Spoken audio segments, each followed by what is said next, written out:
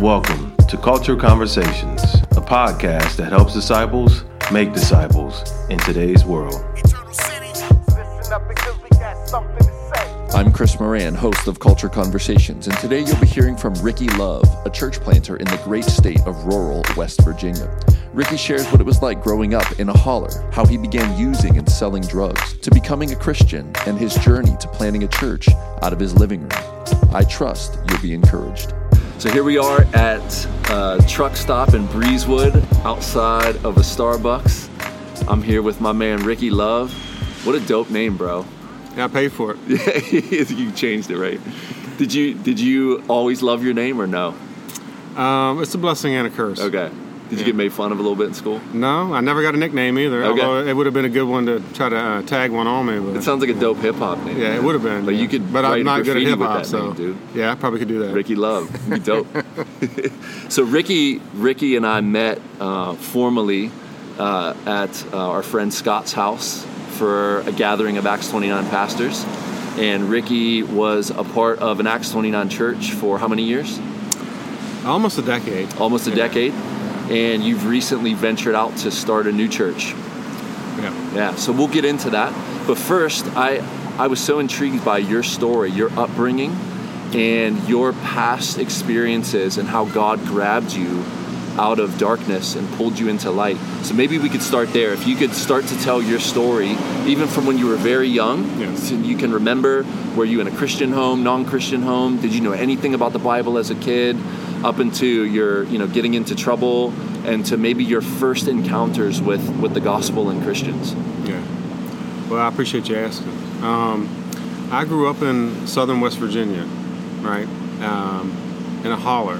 A holler, yeah. Yeah, so I might need to define that for Yeah, folks. you should. Basically, in West Virginia, southern part of West Virginia, there's a lot of hills, a lot of mountains. So a holler is where you have two steep hills that kind of come together, and folks live way back up in, those little valleys, along the rivers and creeks, and so I lived way back up a road, you know what I mean, and grew up there with my family, and we grew up kind of poor, but mom and dad were both together and loved us, and I think they tried their best, and but unfortunately, I think I was exposed to things that kids probably shouldn't have been. I've always been around like substances. Okay. Growing up. Family or my family, my dad's side of the family specifically, has always abused marijuana. So I don't even know how old I was the first time that I used that. You know what I mean? It was offered to me as a kid. It was normalized for me as a kid. Okay. Marijuana was just a normal part of life. It was a normal part of life. The odors and all that. In your house? In my house with family. And I thank God for my family. I thank God for my parents. I've learned to appreciate just them in my life over the years. You know what I mean? But I was,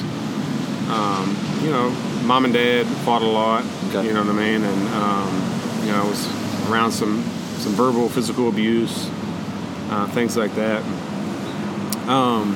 So grew up there in rural West Virginia until I was about 10. Were you always out in the woods and in the creeks with the frogs and the turtles? I would be gone. Yeah, mom and dad wouldn't even. I think I went hunting for the first time by myself when I was like 6 years old, pitch black in the morning. I just said, "Dad, I'm going hunting." Took a gun. A BB gun? Or? No, I'm talking about a real gun. Oh, for real? No, we don't play around like with shotgun. it. Yeah. So that's get anything? No. Okay. Got into trouble probably. Gotcha. But that stuff's kind of normal. We weren't as concerned about safety back then. You know what I mean? And so it was all a lot of woods. You know what I mean? It's a good way to grow up in a way. You know what I mean? Having that type of freedom, just be able to go and run and play and go fish and all these different things. Yeah. Those things are wonderful. I think it was great experiences. And but anyway, when I was 10 years old, my dad wanted to get us out of that culture, out of that because there's a lot of elements of that culture that, the poverty and things that, a lot of social problems, a lot of social ills, you know what I'm saying? Have you ever encountered J.D. Vance's Hillbilly Elegy? I have, yeah. What do you think? Is that pretty accurate, his description? It's been a while since I think I did an audiobook or whatever, but I would say a lot of it is true. I mean, as far as growing up in Appalachia, you know what I mean? So my dad wanted to kind of get us out of there, and he got a job with the state park system in West Virginia. So when I was 10 years old, we moved up 5 hours away, completely across the state to the Eastern Panhandle, which is about, where I currently live is 10 minutes from Maryland, 15 minutes to Pennsylvania, 20 minutes to Virginia. It's 4 states all right there. Nice. And it's really a totally different culture. So we moved up there, and, I started to grow, mature as a young man. I was always very involved in sports, things like that. When I was 14, my dad assaulted my sister. They got into a big fight, and he punched her in the eye, bloodied her eye, and he was removed. He was removed from the home.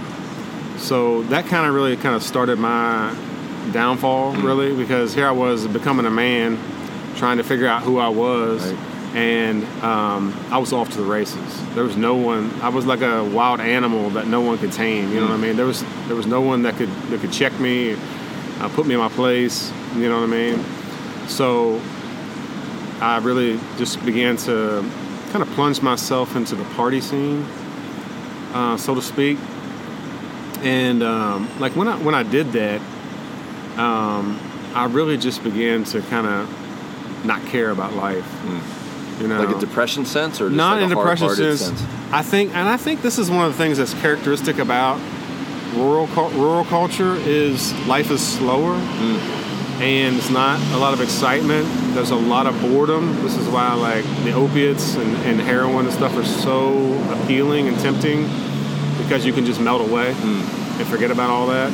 So I think people really, a big kind of savior for folks is excitement and salvation from boredom and the mundane. So I don't think I was self-aware of this, but that I was kind of looking for an identity, in the sense of who am I? I'm somebody because I do certain things, you know what I mean? Like I hang around these people, or I sleep with these women, or I have this money, you know what I mean? And this excitement of the party culture and life and kind of saves me from feeling insignificant in life and small,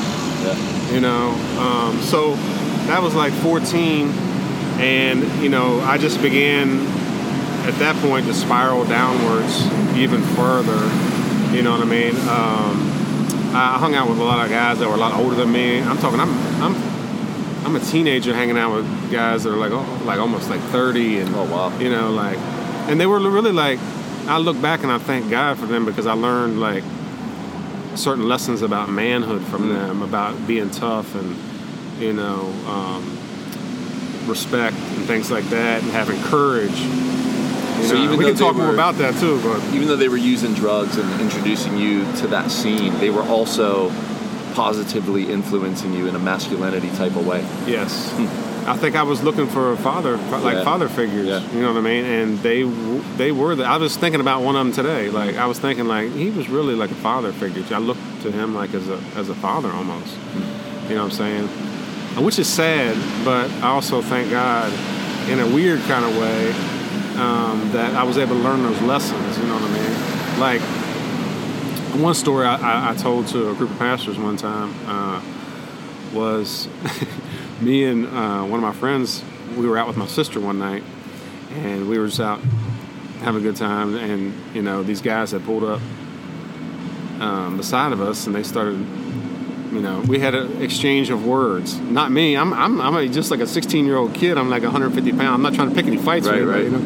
So anyway, we ended up, you know, leaving that place, but they ended up riding past and, you know, kind of gesturing towards us that they wanted to fight. And I'm like, these are like grown men. And my buddy was like, Rick, he was like, take your shirt off. He's like, take your shirt off, because we better fight these guys, you know what I mean? And I'm like, well, I'm more scared of my friend than I am these guys, so I'm going to take my shirt off. But it's kind of stuff like that. It's like, did it go down? No, it didn't, thank God. But there were other occasions where it did, unfortunately. But, you know, in a weird kind of way, that taught me to like be tough, you know, and to have courage, you know what I mean, to kind of stand up to my fears and to endure hardship and suffering and take a beat down, you know what I mean, and things like that. I think in a weird way, like all that period kind of forged me into the person that I am, you know. But it was basically a period from 14 to 20 where it was like a big blur in my life. It really was. It was just years of partying, almost daily, you know what I mean? I dropped out of high school when I was 16. I tried to go back once or twice, but I just didn't. I was too sucked into just negativity. I just couldn't. I didn't have any desire for. I didn't have any goals. I didn't care about school. I didn't want to learn. I just didn't care about anything. Like this is what I like describe it. I had like a Scarface mentality. You know, it was like Money, just living women, for the moment and living to have fun, doing whatever I wanted to do. You know what I mean? Environmentally, was it similar to the hauler, or was this a whole nother environment? It's a whole different kind of. I think it was a whole different. I mean, I was very young then. I was only 10 years. Okay. I was only, you know, I was a little boy then, you know. But I think that part of West Virginia exposes you to different things. You know what I mean? Like you're exposed to different aspects of culture. You know what I mean? Like in some areas in West Virginia, you are very isolated geographically. You know what I mean? Like. So I've driven 79 South many times, and like you'll just see a patch of 3 or 4 houses, and then it's mountains and trees for the next 20, 30 miles, and you're like, where do they get food, I wonder? Like, is there a little store around here or something? Yeah. Some places, you know, you have to travel half an hour to go shopping or, you know, or farther. But anyway,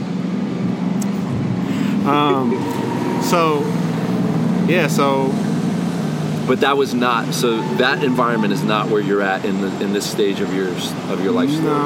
No, but so I think you know, as the years went on, I began to kind of go deeper into kind of the darkness, you know, and so hanging around those guys and growing up and becoming a man, I became more angry. I became more violent. You know, I became more prideful, in the sense of like not liking being disrespected, and you know, it's so true that, you know, the passages in the Bible, it says, you know, as far as you hang around a violent man or an angry person, you know, you will learn his ways. You know, just the drug scene, just experimenting with more different types of drugs, and you know, so. It got to the point where me and my friends were using cocaine. I was selling it. How old were you at this time? I was 17, 18 years old. Okay. So you're selling coke at 17, 18? Yeah, ecstasy. And, going to raves, or what was the context? No, because that would be like a more of a Baltimore or DC type thing. But so we like I said, like, so people in our area are transplanted from Baltimore, you know, DC, all around. So I had friends that moved down from Baltimore that had connections in Baltimore for all cocaine and ecstasy. So we would make trips, you know, to Baltimore. You know, which is still the case for my area. The highway that goes through there, Interstate 70, they call it heroin highway. I'm pretty sure that's what they call it.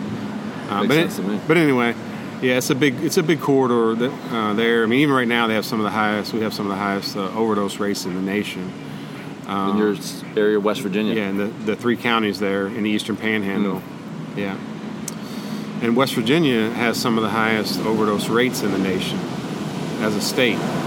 Do you think that's due to the poverty and the hopelessness? What do you think that is? I think the biggest part of it is the hopelessness. The poverty might play into it, but I think it's a big cultural thing.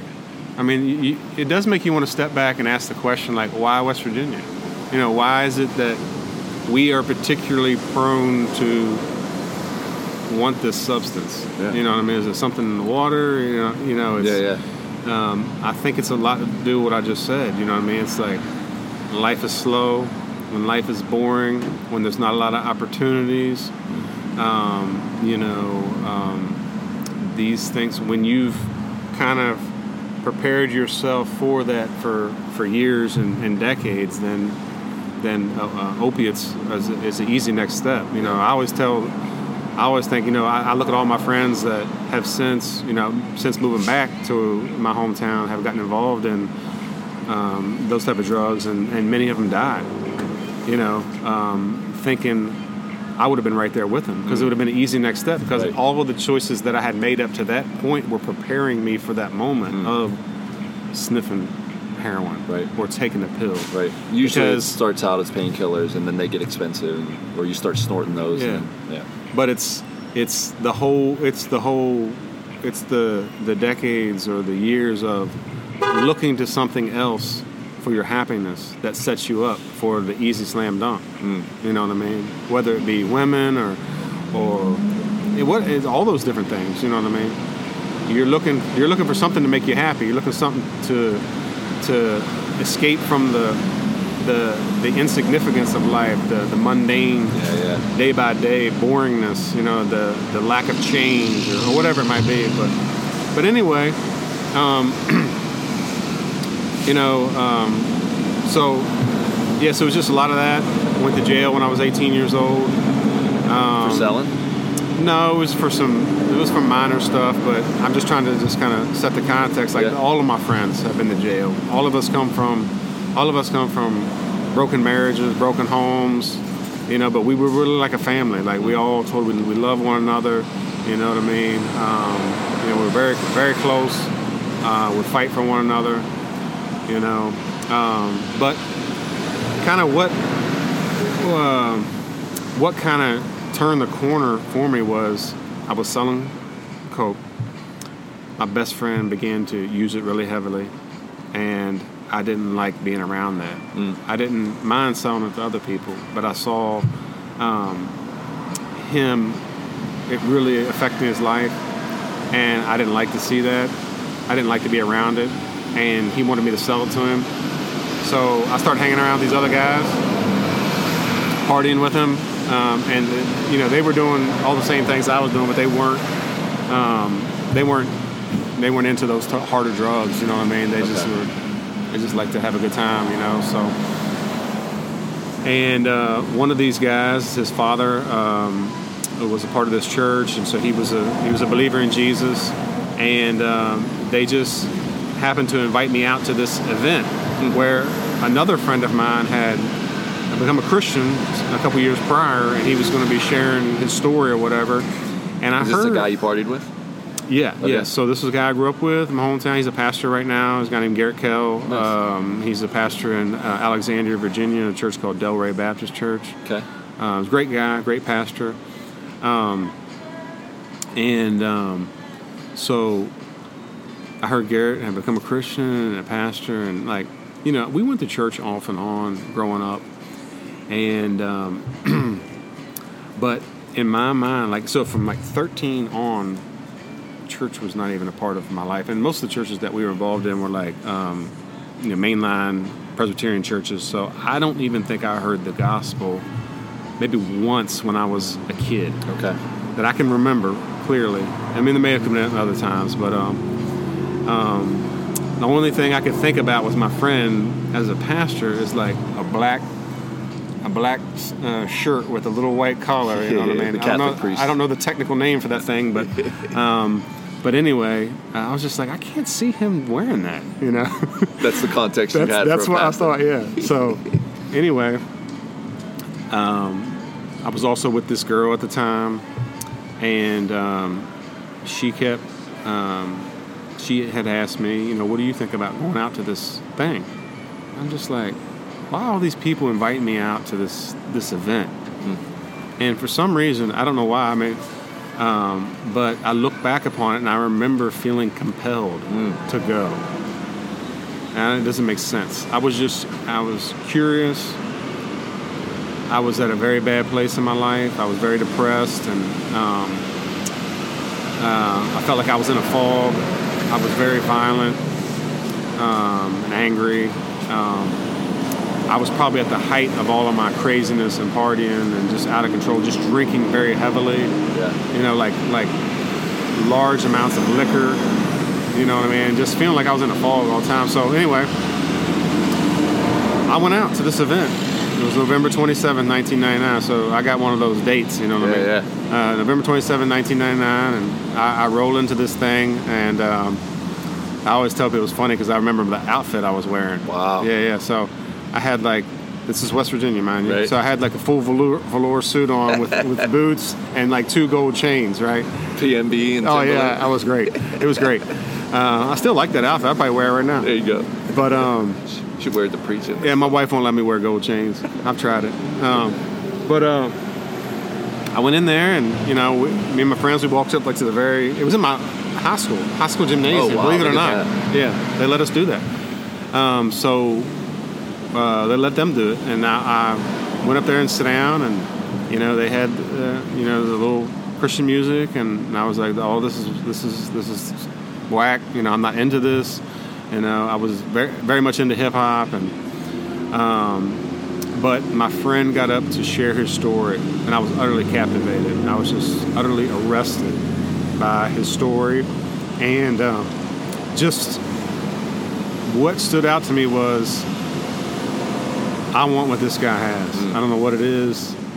I want what he has, and what he is saying is true. He shared from Romans chapter 2. About how, don't you know how patient and kind God has been with you, and all this and that, but you know, because of your hard, unrepentant heart, you're storing up wrath for yourself in the day. And I was like, well, it didn't take much convincing for me to realize that I was a sinner, you know what I mean, that my life was a mess, you know what I mean. And then he told the simple story of Jesus. He told the simple story of Jesus came, and Jesus lived for us, and that he died for us on the cross. And I was like, that's the truth. That's what I need in my life. You know what I mean? So now looking back on that, do you feel like the Holy Spirit was just confirming this message as real and true, and you needed it? Yeah. Because, and this is the thing, Chris, like, I didn't have any context for any of this, and this is how you know. Like, my best friend's family, this guy who was using coke really heavy, was all Jehovah's Witness, and we would come in late at night, you know, and the grandmother and the family being there were all Jehovah's Witness, and sometimes we would be, you know, poking fun and messing with them, and you know, just asking silly questions, and you know, just laughing and have a good time. But then other times, you know, I would be serious. I would want to know, I have real questions, you know, about God and stuff. And I remember asking the grandmother one time, like, who is Jesus? And she said, I don't know. Oh, wow. She said, but he did say this: I'm the way, the truth, and the life, and no one comes to the Father except through me. She's Jehovah's Witness. Jehovah's Witness. And I said, and it's like God burnt that verse into my soul. And I would go home from partying late at night, and I would lay in my bed, and I would just think about that verse. Wow. I'd pray. Like, I remember leaving this young girl's house that was inviting me out to this event, and we were both not Christians, but leaving there and just like walking at nighttime with the stars out and just saying, God, I know this ain't right, and I'm gonna stop this one day. And then go home and pray, and like, you know, like, God, I know I gotta come through you to get to the Father, you know. Wow. So all you knew in a sense was that verse, and it had that much of an impact on you. Yeah. I mean, I knew that sounded true to me, and I started praying it. praying, talking to God about it, and feeling convicted about my sin. While you were partying, drinking heavy, using all coke. that. So that night, when my buddy was preaching, they had like a traditional altar call. Yep.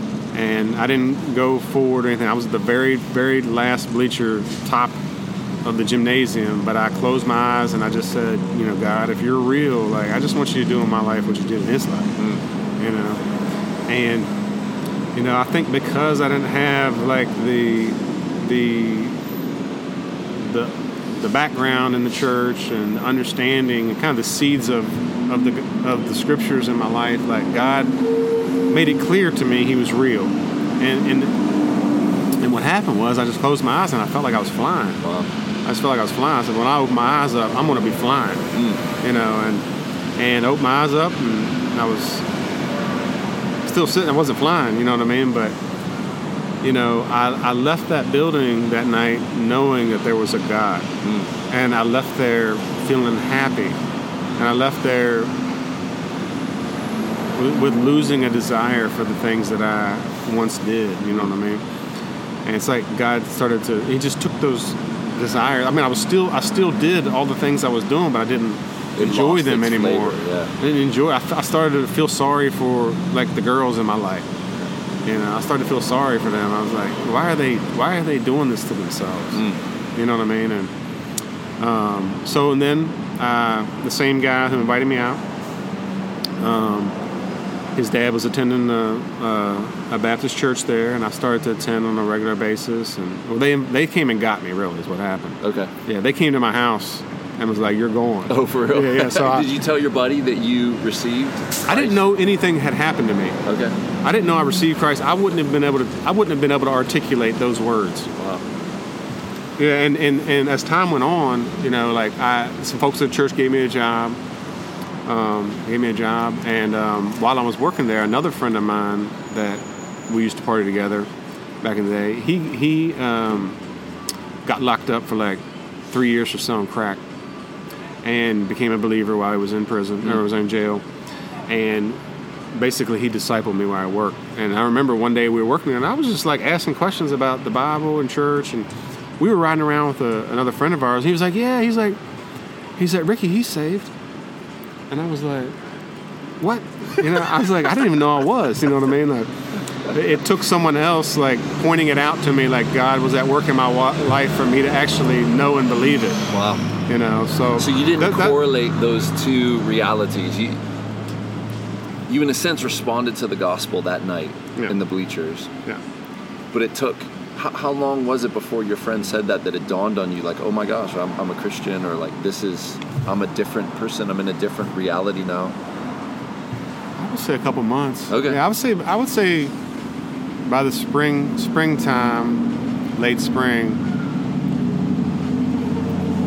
most of those there have been a lot of repentance that had happened in my life, and a lot of big changes, and without people saying to you need to stop this and stop that and stop this, or were people discipling you?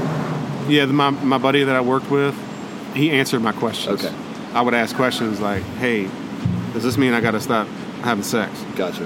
And would he give you good answers? Yeah, he gave me great answers. He said, just keep reading your Bible and just keep coming to church. I already knew the answer. You know what I mean? But I can't remember all the questions I asked, but that was definitely one of them. That was a big one for me. For sure.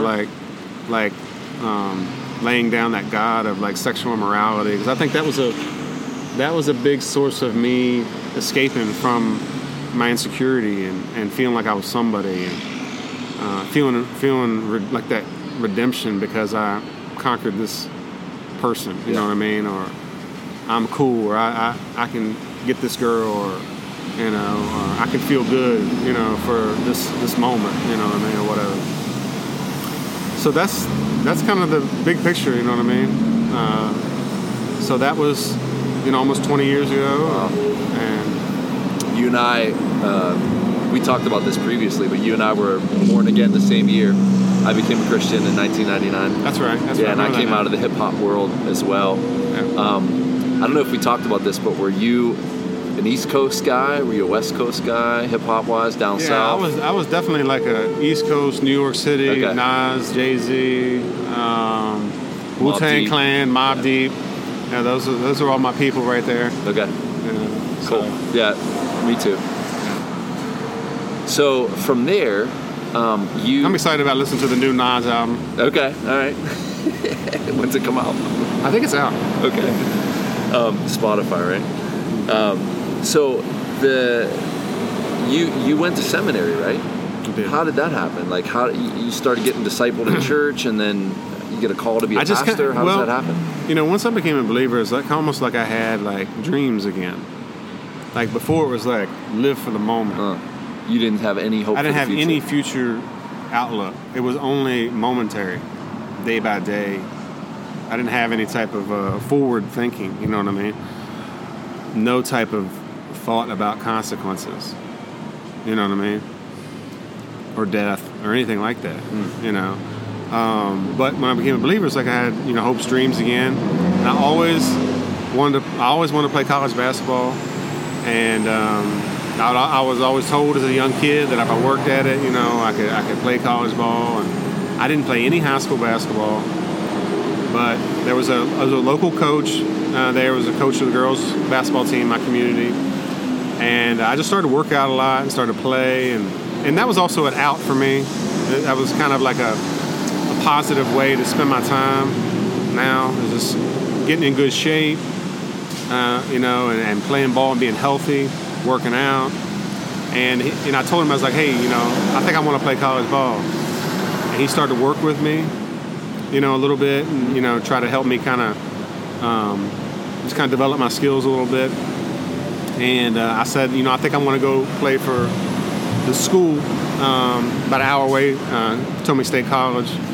And he said, I know the athletic director, and I'll go talk to him for you. I know So he came, and he came and brought me the college application, because I wouldn't even know how to apply. I wouldn't even have known. Yeah. He brought me the application, told me to fill it out. I filled it out. And he came and picked it up, turned it in for me, and I got accepted. And I went up there and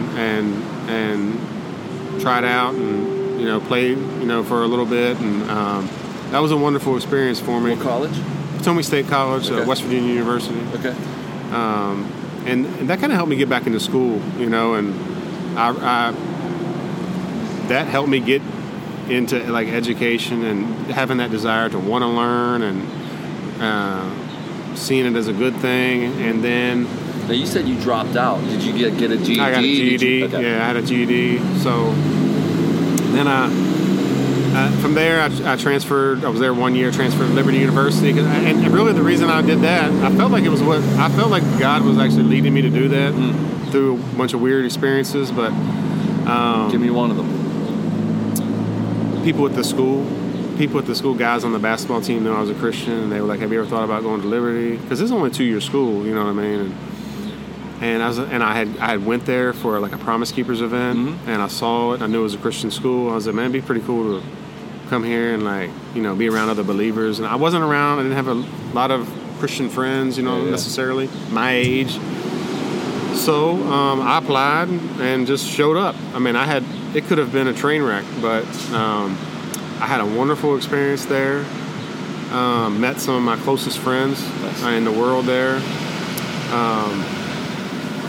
So yeah, I studied. I forget what my degree was in. It was religion, but it was basically biblical studies. Okay. That was really what I was interested in. I was interested in the Bible, and I went there, and it was during my time there that I really felt like I wanted to serve God with my whole life. You know what I mean? Like, I didn't know what that meant. I just meant I just wanted to. I kind of see it as like a pastoral call. Like I feel like it's what God's been calling me to do all along. You know what I mean? Were you able to define it that clearly then? No. Okay. No. I just knew. I think by the time I graduated, I thought I wanted to be a missionary. Okay. But it was while I was in seminary that I was like, I think that God's calling me to pastor His church. Okay. And so in 2004, I graduated from Liberty, and then went to Southern, Seminary in Louisville, Kentucky. Al Mohler. Yep, he was there at the time. So Did you get to meet him? I have met him. Yeah, I had a class with him and stuff. Was it good? My brain was just like thumping the whole time. I'll bet. Yeah. So I spent 5 years there in Louisville and just studied, just got my degree there, and I think I got a lot of good tools there and learned a lot of helpful things. I think that things were kind of like disjointed for me, like it was almost like I learned some stuff, but like, what do I do with, I've got these tools, okay, but like, all right, how do I build something? You know what I mean? And I probably don't need that tool right there, so I could probably take that one out of my toolbox. Right.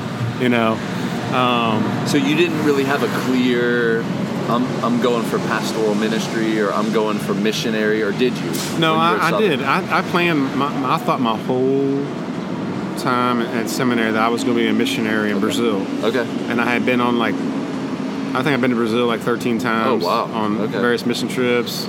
I was learning to speak Portuguese. Like IMB or what? I had planned to go through the International Mission Board, and met my wife there in 2008. At Southern, or? Well, I met her through some friends there on campus. Okay. Yeah, she was not a seminary student. Okay. But she's from Kentucky, so it's like the Hatfields and McCoys thing. Yeah. So like the mountainous region? The Appalachian Mountain? No, okay. You have to go look that one up. Okay. Yeah. But so we did the interview, went through the process with the IMB, and So you got married in between this time? Yes. Okay. Yeah. So we got married in 2009, and so I pursued the application process to be a missionary, and we got. I don't want to say turned down, but basically they didn't want to approve me because I have type 1 diabetes. Okay. So that kind of like made me rethink what it is I want to do, you know what I mean? Sure. So I was like, well, I still think this is what I should do. This is what I want to do. So I got to figure out how I'm going to get there another route. So what churches around here are known for international church planning, and so that's when we got involved in a Sojourn Louisville. Oh, yeah. So we got involved there, and also during that time, Sojourn, or like a plant of Sojourn? It was a Sojourn. No, at the time, they only had the Midtown campus. So with Daniel Montgomery, yeah, and was Brian Howard there at the time? No, not at the time. That was kind of earlier on. Okay. I don't know how long they had been around before that. Maybe 10 years, maybe. Okay. I don't know. Mike Cosper there? Yes. Okay. Yep. Yeah, so I was tremendously blessed by those guys, and their ministry, and just the preaching of the gospel there, the gospel culture and the community of the church was just like, this is the way I like it. It was like a gospel bomb every Sunday. Yeah, man. Like in all aspects of the service and the preaching, and met some good friends there. But we were there for a short period of time. We really were. Went there a long time. I did their pastoral school there. I forget what it's like, Sojourn Pastor School or whatever. Like an internship type of thing? It was a bunch of guys actually. And basically just a room full of guys, and we would have some books we go through, and we had little cohorts that we get in. Nice. And I was involved in a local church my whole time there. Like that was a big thing. Like when I first week in seminary, we all got in the chapel. It was 8 hours of like, hey, basically like y'all need to be in part of a church. You need to be a member of a church. This is what the Bible says. And I was never like at college, I was never like intimately plugged into a church community. Now I was back home in West Virginia, but I was missing that. And once I saw it from the scriptures, I was like, oh, it's in the Bible. Oh, yeah. I need to go and do it.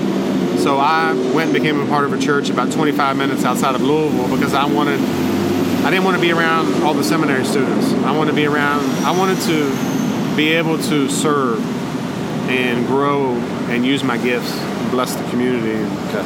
So I went to church with my roommate in seminary, and I was like, they preaching Jesus. And it was Sojourn? No. Okay. Yeah, I was a part of a church for almost 5 years, like prior to Sojourn. Gotcha. This was more towards the end of my time there. And it was a wonderful experience of just being in a church. It was a larger church, Baptist church in Kentucky at the time. Maybe not where I was at theologically across the board, but it was good for me just to get in there and humble myself and serve, and I was able to do that in all kinds of different ways. Nice. And it was a very wealthy part of the state, like one of the wealthiest counties in Kentucky. So coming from like the holler to like, okay, you're in somebody's house and they got like a movie theater, right. like, okay, but this person loves Jesus too, and they're very generous with their money, you know what I mean? So it's like, that was that type. That's culture shock. It was a good learning experience to be around people at different class levels than I was accustomed to, you know what I mean? So,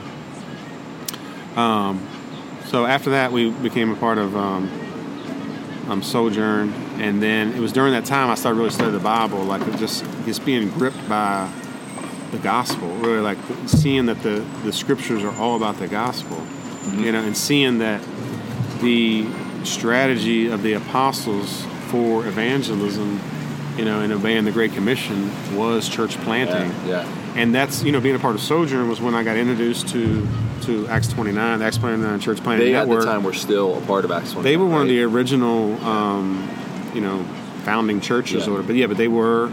So I participated in the boot camp there. Nice. And it was during that time that one of my best friend from college called me up. Josh Soto was a pastor, one of the pastors at Remnant, my previous church that that we're planning out of in Richmond, Virginia, called me, and they had started a church in Richmond, Virginia.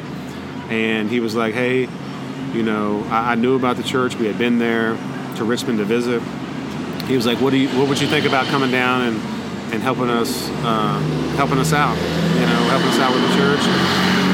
And me and my wife talked about it, and we prayed about it, and we were just like, if we were not going to be in Brazil, then, what a great opportunity to be able to do ministry with one of your close friends. And we already loved the community there, and we liked Richmond. So we decided to move there. And my wife was 9 months pregnant. Both quit both of our jobs, moved there. Wow. Kind of had no real plan in place, and just kind of I don't know if it was faith or foolishness, one or the other. Were you going to be on staff immediately? No, I was like a church planter in residence type thing. So that was how we got to Richmond. Wow. And we were in Richmond for 10 years. Moved there in 2010. And I think that was, being in Richmond,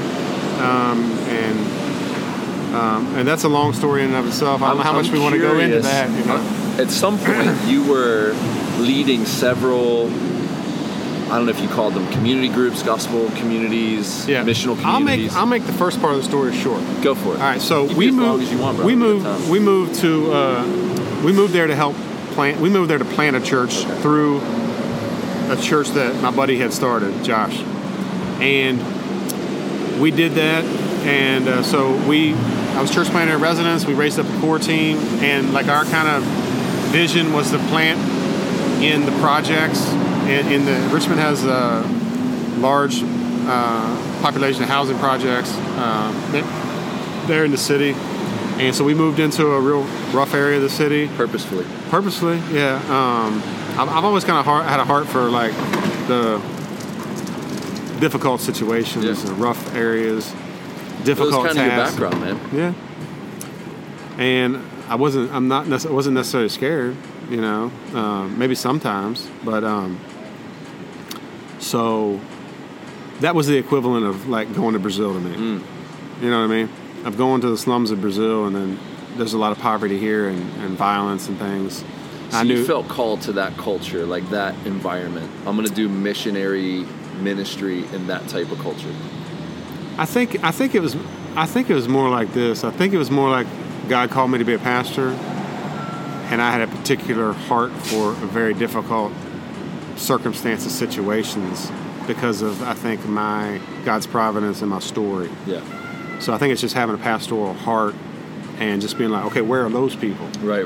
I'm a pastor. I want to love and serve those people.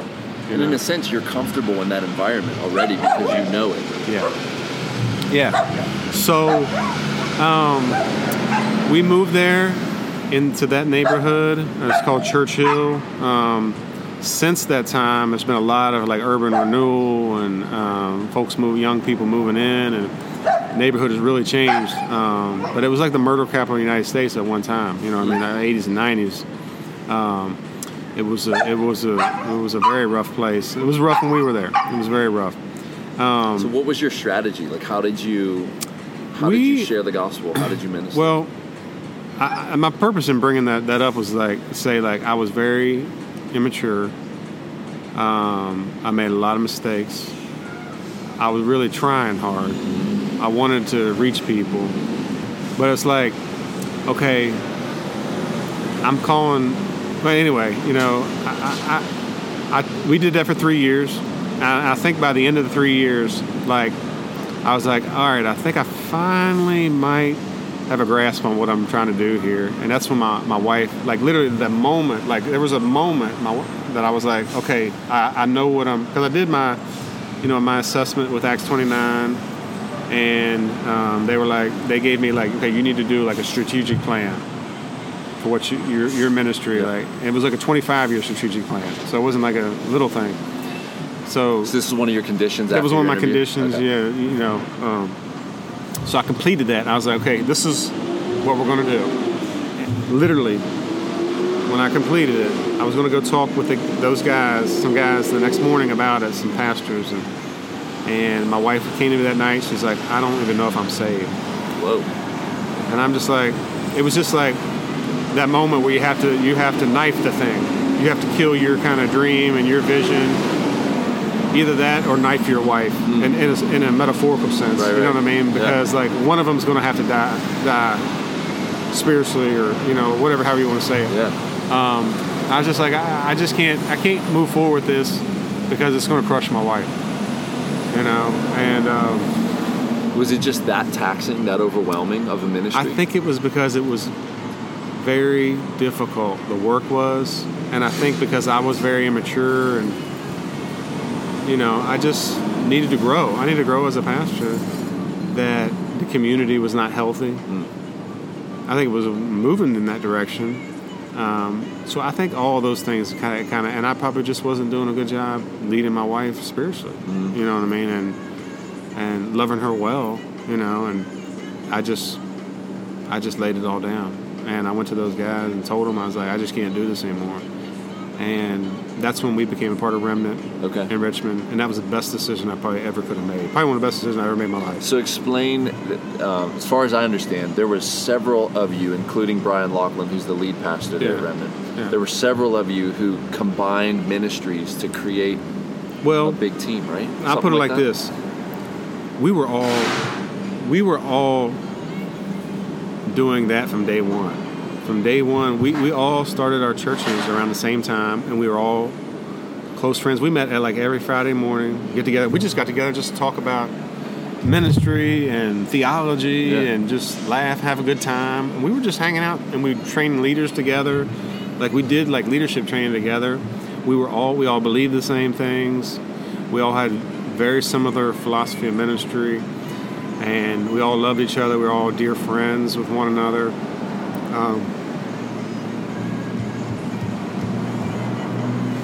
So, yeah, we were all just we can do this better together, And, I was just thankful they let me join them. Yeah, man. So I did that I was there for 7 years with that church.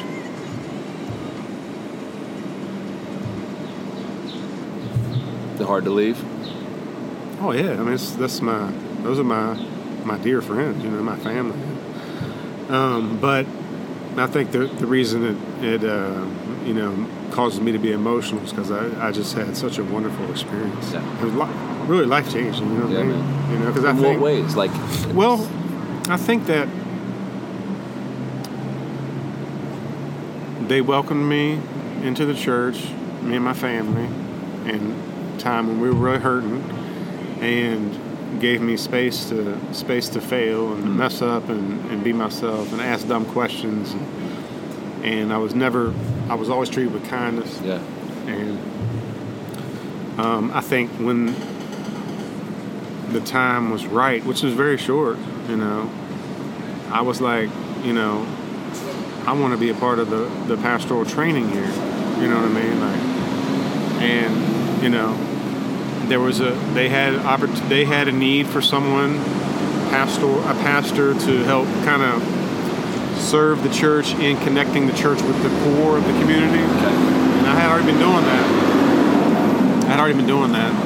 So, but I think, just first of all, humbling myself and submitting to other pastors for a long time. You know what I mean?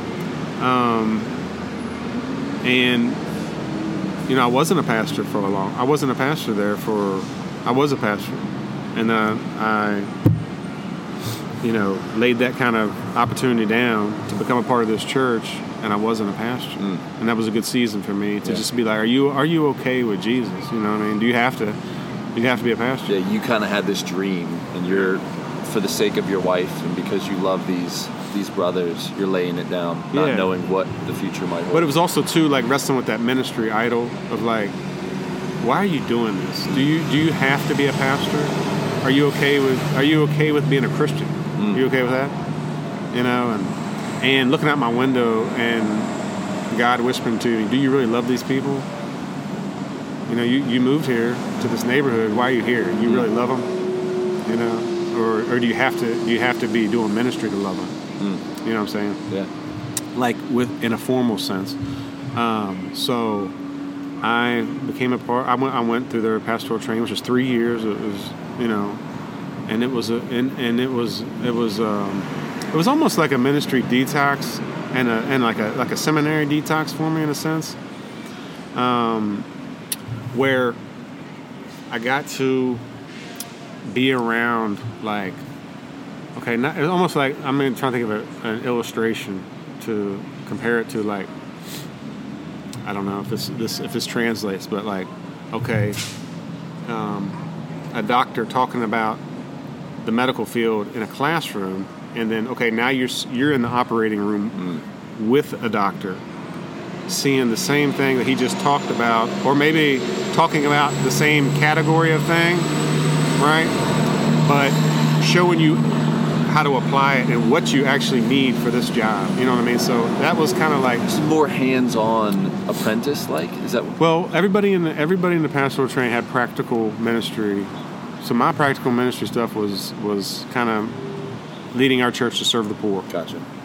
And being a community group leader, and things like that. And being a pastor. Just doing kind of pastoral type work. But I wasn't a pastor at the time. Right, I was just serving in that role. You were a faithful member, community group leader, and trying to lead our church to serve the poor. And but it was a lot. A lot of it was like learning how to think well, become a better learner. Not just filling my head with information and facts and knowledge, but okay, how is that knowledge making you a better person, a better pastor? How are you becoming a better thinker? Be able to think on your own 2 feet. Think for yourself, right? Not just regurgitate something, but can you take what that guy said and break it down? Yeah. Break it down from all angles and build it back up and build your own thing over here. You know what I mean? I think just being around those guys and just talking about ministry, it was an awesome experience. And I think that was, anyway, that was we were there almost 7 years, and it was a true blessing in my life. It saved my soul in a lot of ways. How about your wife? What did it do for her? She just thrived there. She met a lot of great friends, a lot of great women, and she just grew in her faith, and we grew together, and we had a lot of support. I think that was a big aspect of it, was having a lot of support in our life. And, so we're doing the same things, we're believing the same things, but we got a lot of people in our corner. and we got a lot of help. Yeah. And counsel, you know what I mean? You know, so That's good. Yeah, that's good. Now, did you ever become an elder there, or pastoral? yeah. So eventually, you know, once it was the pastoral training was 3 years. So this is like Grimke Seminary before it was Grimke Seminary. Okay, all right. This was proto Grimke. Yeah, it's a beta version. Yeah, I worked out all the kinks for everybody. There you go.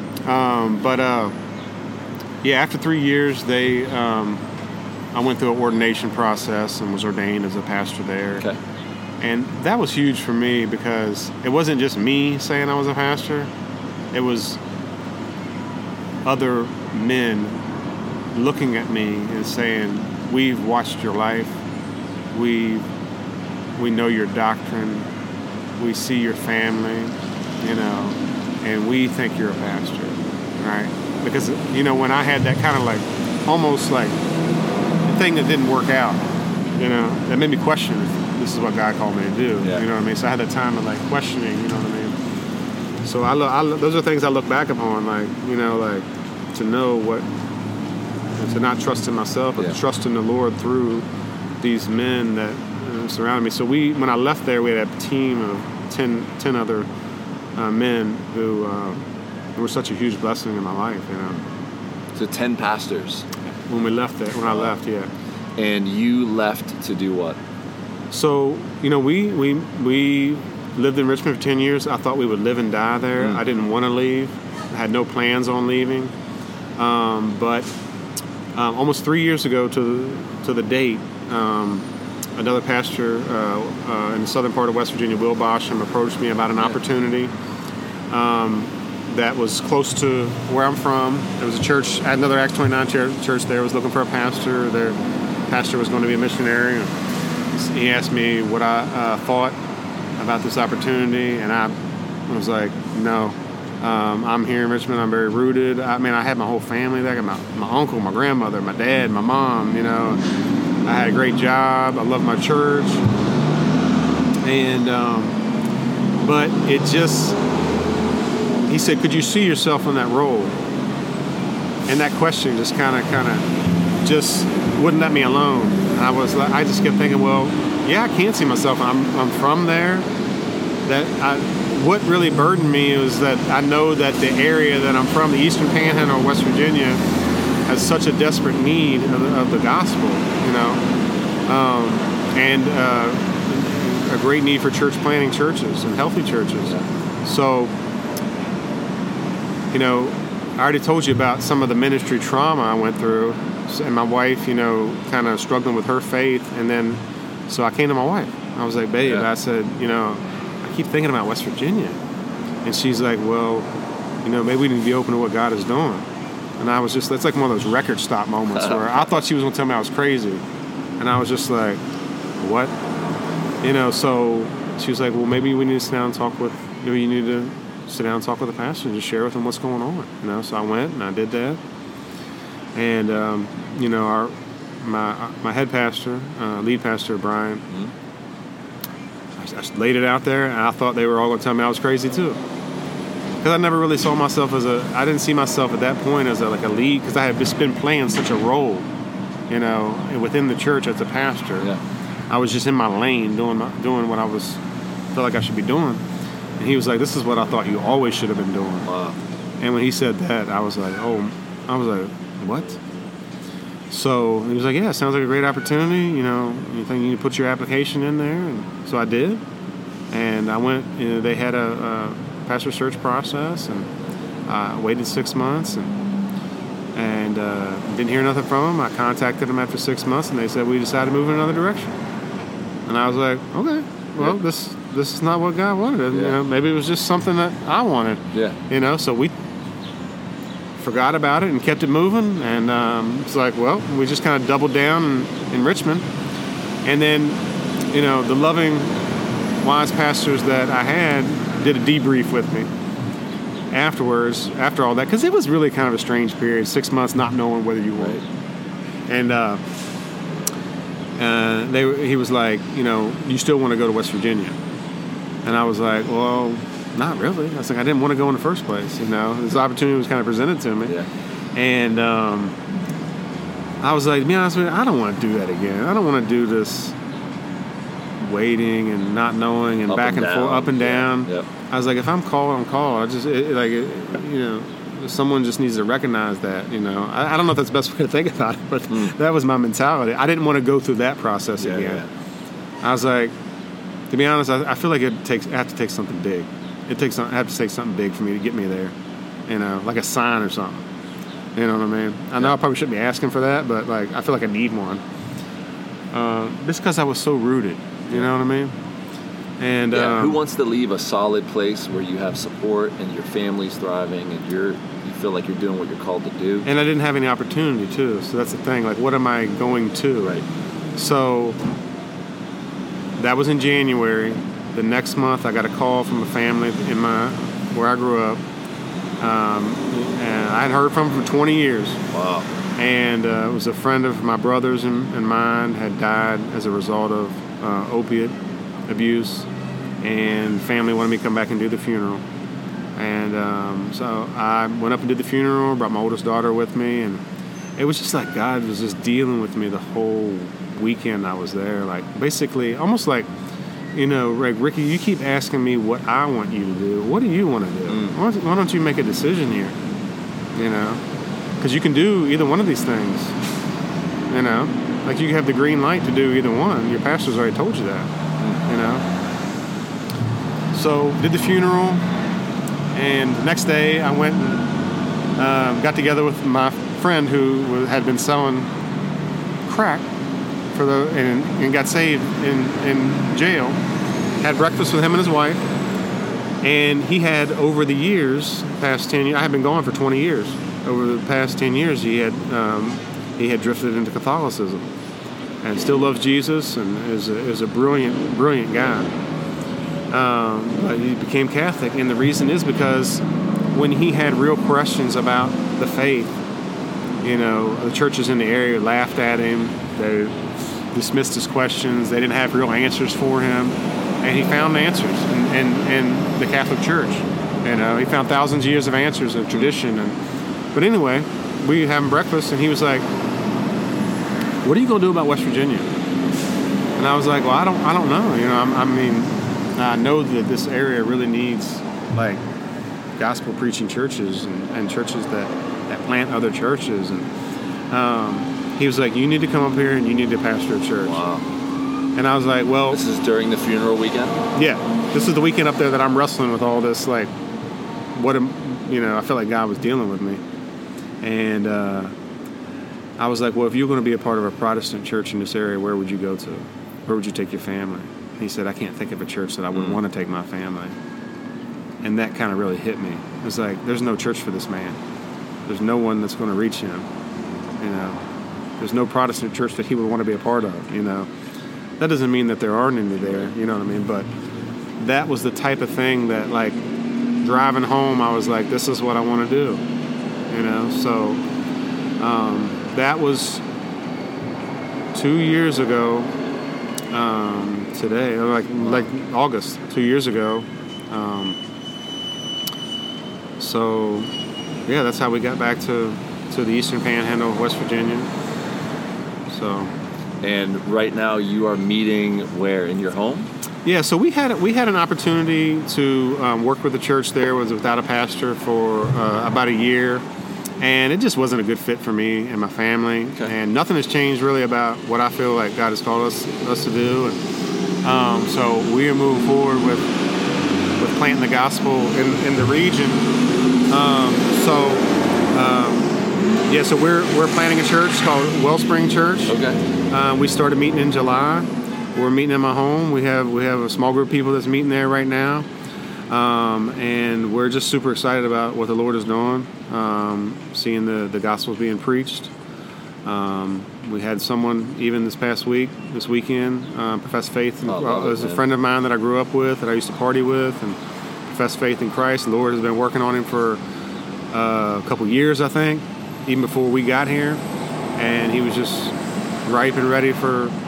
He's been bringing out his mom and sister. We had a beautiful gospel culture that's beginning to develop, and folks are growing in their faith, excited about what the Lord is doing. That doesn't look like anything big and flashy, you know what I mean? But it's the small things that God is usually at work in, which are the big things. You know, people making steps of obedience, people trusting Christ, people coming out to book studies that have never read a book, haven't read a book since high school, things like that. So, man, we're just excited to know the Lord, to serve Him. West Virginia desperately needs the gospel. I did 2 funerals this month. Wow. Overdoses? One of them was a 31-year-old kid. I grew up partying with this kid's sister. Tragic. You know what I mean? During the coronavirus, we've had a ton of overdoses in our community.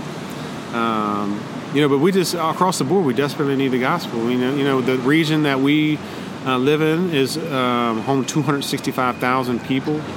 Right? It's small kind of areas, but the metro area, we're part of a metro area. It's 265,000 people. You know, that all kind of live together, work together, recreate together. And there is a crying need for solid, healthy churches. And that's why we're there. That's our heart. That's our burden. That's great. And that's what we want to see. And we're just thankful that we get to partner together with churches like Eternal City to do that, to have this type of conversation about what the Lord is doing and how He works in the world and has people's paths cross. You know what I mean? So that we can work together to see churches planted. Yeah. So the Rural Collective, are you a part of that, or? I guess I am. I don't know. Do you know Dave? I do. Yeah. So so we'll hopefully we'll get to participate in that. You know. Are you with Acts 29? I'm in a rural area. Okay. Yeah. Are you part of Acts 29? Yeah, we're gonna be we're in the assessment process. Okay, great. Yeah, so we're still in the assessment process. That's great. Yeah, love it, man. Yeah. So, if you were, I think this might be a good place to close. Yeah, because I'm getting hungry, man. Okay, yeah. Sitting out here breathing diesel, man, makes you hungry, right? If you were to meet one of those old friends, and they were to say, like, man, you're a different person. Like, you are a radically different person. How would you explain to them what happened to you, and how would you then share that same hope that that could be them? They could experience it too. Well, I've had a ton of opportunities to do that, you know, since then, you know. And I think just very simply and very honestly, like, you know, like, I can't take any credit for it. I can tell you what happened to me, you know, like, You know the type of person I used to be, and I heard about the good news of Jesus. You know, I was a very messed up person, lost person. I already told the story, but I heard who Jesus was, about what He did for me at the cross, how He died for my sins, that He was buried, and that He was resurrected, and that if I believed in Him, I would be forgiven. And I'll have new life and forgiveness, and that's what I would tell them. What was the other part of your question? There was something else. Yeah, what would you tell them, and how would you offer that same hope to them? That could be them too. Your situation and story could be their experience. I think the way I would offer that hope to them is by spending time with them. I think that's what happened to my friend that I just mentioned. You know what I mean? We just started hanging out. Basically, this guy was abandoned by all of our other friends. And he's just been alone. And we just spent a lot of time together hanging out. I let him ask his questions. And, you know, he had questions that, they aren't the questions that you think that he would, you know, it's like, what is that thing that you do on Sunday when you get up there and you talk? What is that? What is that called? Well, you call it a sermon or whatever. You know, questions about what I was preaching about. You know, very, very simple type stuff. Yeah. You know, I think I just welcome them into the friendships with other believers that I have, and let them see what God is doing, and let them hear the Word of God, and let them kind of just I almost would think about like smoking the smoker.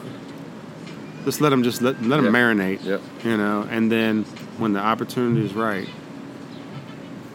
So you're not pressuring anyone. I think this friend of mine, he was hanging out with us for a couple months, and then he had been coming out to the church service for a couple months.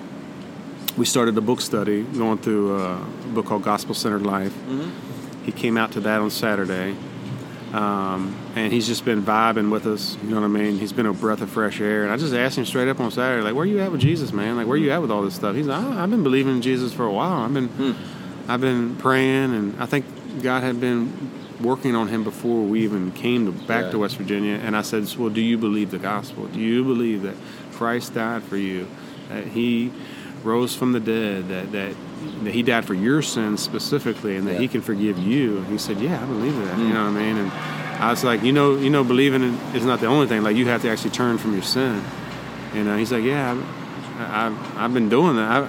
I've been, you know, all the big stuff. You know what I mean?" Like, he's like, "You know, I still got, you know, still cuss every once in a while." And, you know, it's just funny, but yeah. So I think that for me, like, I don't know if I'm the best, like, convincing someone of the truth of the gospel, but like just welcoming. That's our job. You know, I think especially in a post-Christian culture, you need to win people to yourself first. Like, they need to be convinced that you are not crazy, and that you are a rational, like, logical person, that you know, you don't believe in like unicorns, or I don't know, something crazy, and you know, being welcomed into the Christian community and having opportunities just to